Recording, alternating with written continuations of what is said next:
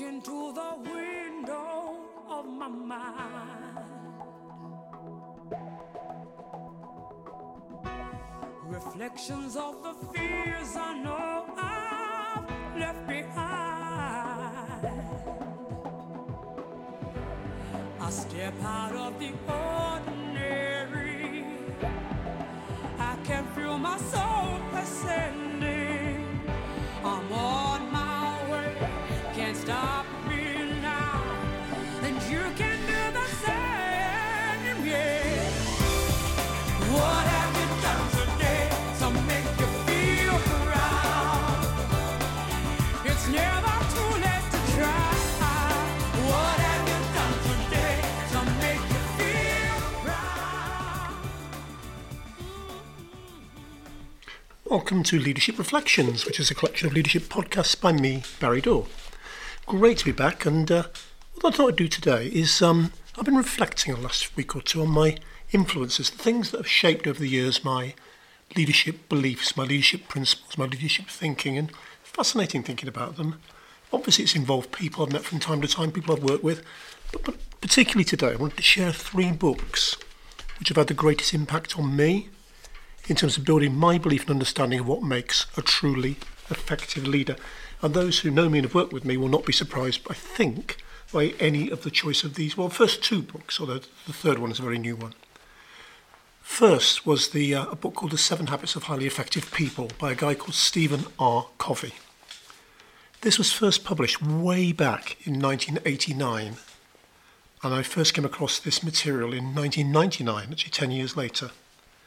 An enlightened senior leader in the hospitality company I work for had invested in a number of 7 Habits leadership development programs and asked me to join a cohort. I say an enlightened leader because the leadership style, the mantra back in that organisation was very autocratic, very top-down, very controlling, very command and control.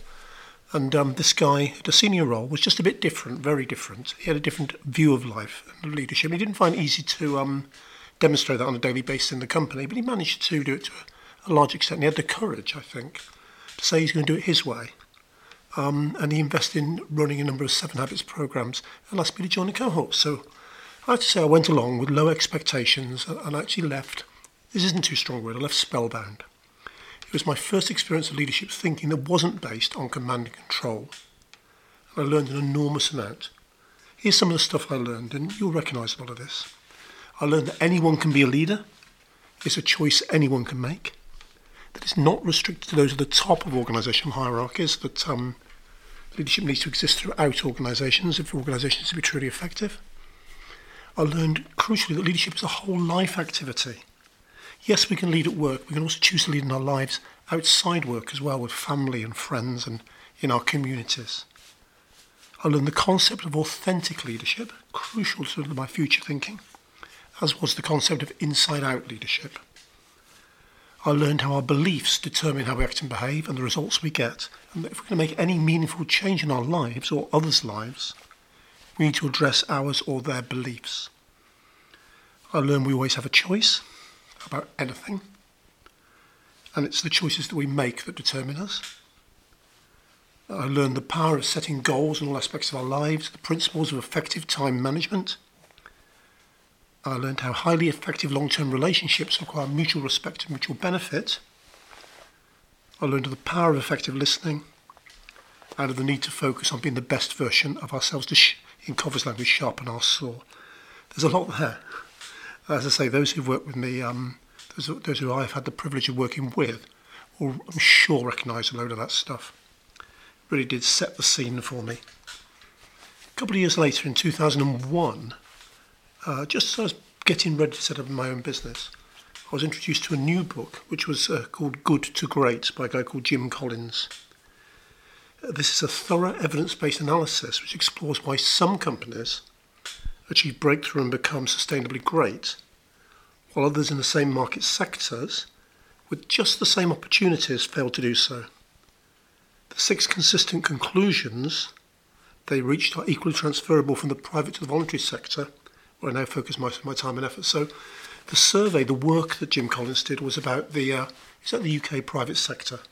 The US the US private sector. Every single person I've worked with has managed to make the leap to take Jim Collins's conclusions and to move them across into the UK, whether it's in the private sector, the public sector, or the voluntary sector. So the stuff is transferable. Fascinating stuff, though. The book really enhanced my leadership understanding and beliefs in the following ways. It built on the 7 Habits stuff. It reinforced me that great leaders are authentic, high in humility, and low in ego. I learned that they combine personal humility with deep professional will, deep commitment to deliver. Deep within them is a belief in serving others. Fundamental. I learned about getting the right people on the bus, and that getting the wrong people off also is essential. And as that right people on the bus run as a kind of analogy. I learned people give their best when they have absolute clarity. And they grow and blossom when they give them as much freedom as possible, but always within a framework. And that creativity, individuals being creative, is crucially important, but only if it's within a culture of discipline, which to me fundamentally explains freedom within a framework. Be creative, but on the right things.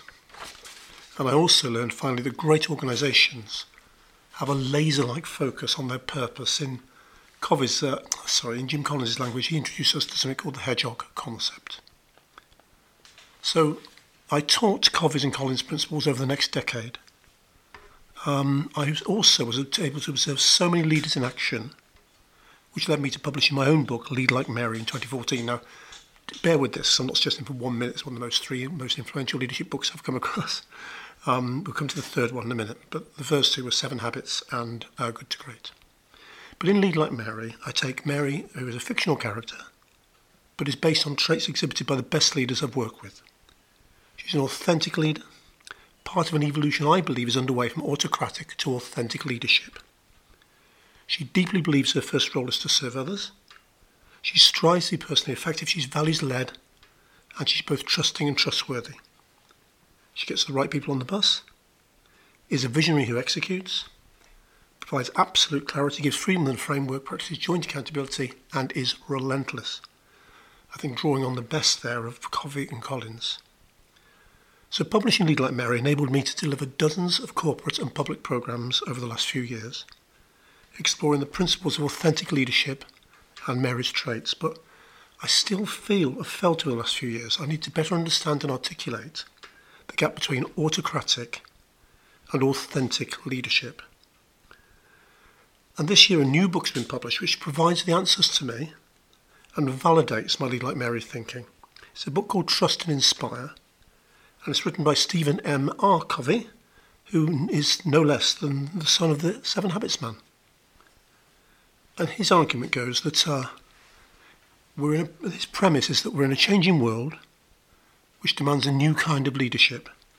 The world around us is undergoing seismic change, particularly the world of work. And the impact of the global pandemic has driven this even faster. And he argues that 5 emerging forces are sweeping through our world of work. Firstly, it's about technological revolution, which is bringing extraordinary changes. Technological innovation is happening in all areas, impacting every society, industry, organisation and person. And get this, until 1900, experts estimated that the human knowledge doubled every century. Now, experts believe that human knowledge doubles every 12 hours. Ouch. The second force he saw was that the nature of work has changed. That work is now much more collaborative, innovative and creative than ever before. That we need more and more people to work with their heads, not their hands. People need to work in flexible, interdependent teams to create and innovate together. Also, the nature of the workplace has changed. Working from home or another location has been growing even before the pandemic, but that said pandemic massively accelerated this trend. People are working virtually in flexible, interconnected teams. We increasingly don't have the need for conventional offices. Lots of people now call this hybrid working, time at home, time in the office, time somewhere else. And truly, hybrid working is here to stay. The fourth of the 5 emerging forces, is the nature of the workforce has changed. Our workforce is far more diverse than ever before. As millennials and Generation Z form an increasing proportion of the workforce, they bring with them different expertise, different experiences, perspectives and ideas. They don't want to be micromanaged. They want to be listened to, given freedom, to know their contribution really matters. They want to be working somewhere where they can connect to a really noble purpose. And they're willing to leave. They don't expect to work somewhere for life in any shape and form. They were always willing to leave organisations. Those organisations aren't working for them, or they're being led in the wrong way. And finally, the fifth force is the nature of choice has changed. Technology and changes to the workplace have given people far more choice, flexibility and opportunities. It's imperative organisations create the kind of culture that attracts, retains and inspires people. People have more choices of what they do with their lives than ever before. And what Covey goes on to emphasise is that this changing world requires a new type of leadership. Command and control is no longer an option in this new world. Leaders need to trust and inspire their people. Command and control and trust and inspire mirrors the autocratic to authentic leadership I explored in Lead Like Mary. And that trust and inspire is a new leadership paradigm. It's about unleashing the potential for greatness people have inside them, lighting fires, creating an environment, a culture where that's possible and welcomed and people want it now. The trust and inspire leaders to move from managing things and people to managing things and leading people. They move from boss to coach. And that was the crucial difference for me when I began to think about it and to realise the gap that I had before. That in Lead Like Mary I described Bill. Bill is an autocratic leader, and he undoubtedly is at the extreme end of this autocracy, this command and control way of leading. But there are many other leaders who don't have the bullying approach of Bill, but still cannot escape their belief that command and control is the only way to lead. You have to tell people what to do. No more. It can no longer work. I have to say I've got some reservations about the trust and inspire as a title. My preferred version would be inspire and enable. Inspire, yes, absolutely, but enable, because it's wider than trusting. Trusting is a critical component of enabling others. But to that we need to add giving clarity, setting a framework, and providing resources and support. So those are the influences that have shaped my leadership journey. Stephen R. Covey, Jim Collins and Stephen M. R. Covey, together with my friend Mary, and the thousands of leaders of all shapes and sizes I've had the privilege to encounter and work with over the last 40 years. More and more now I'm clear on the leadership challenge ahead. Leaders at every level in organisations, in any other aspect of life, need to make the paradigm shift. It's a leap from command and control to inspire and enable. That's it. So right at the end of command and control, at one end of the continuum is autocratic leadership demonstrated by Bill. But far more leaders, many leaders still do not understand. We have to move away from command and control. It's the way they've always led. It's the way they were brought up. It's the way when they were in junior roles, they were managed. I don't see any other way of doing it. But unless they can make that leap, unless more can make that leap, organisations which still rely on command and control will be left behind. If leaders at every level in organisations in any other aspect of life need to make that paradigm shift, if they leap from command and control to inspire and enable, great things will happen. Those that do will unlock greatness in others and deliver amazing results. So that's just some thoughts on books that have influenced me and shaped my beliefs and my approach to leadership.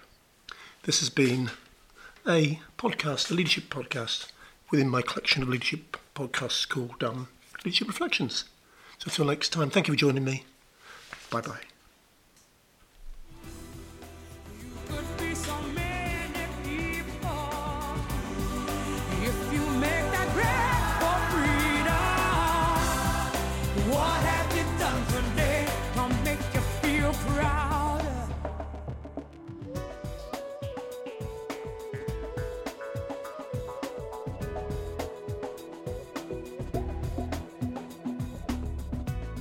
Still so many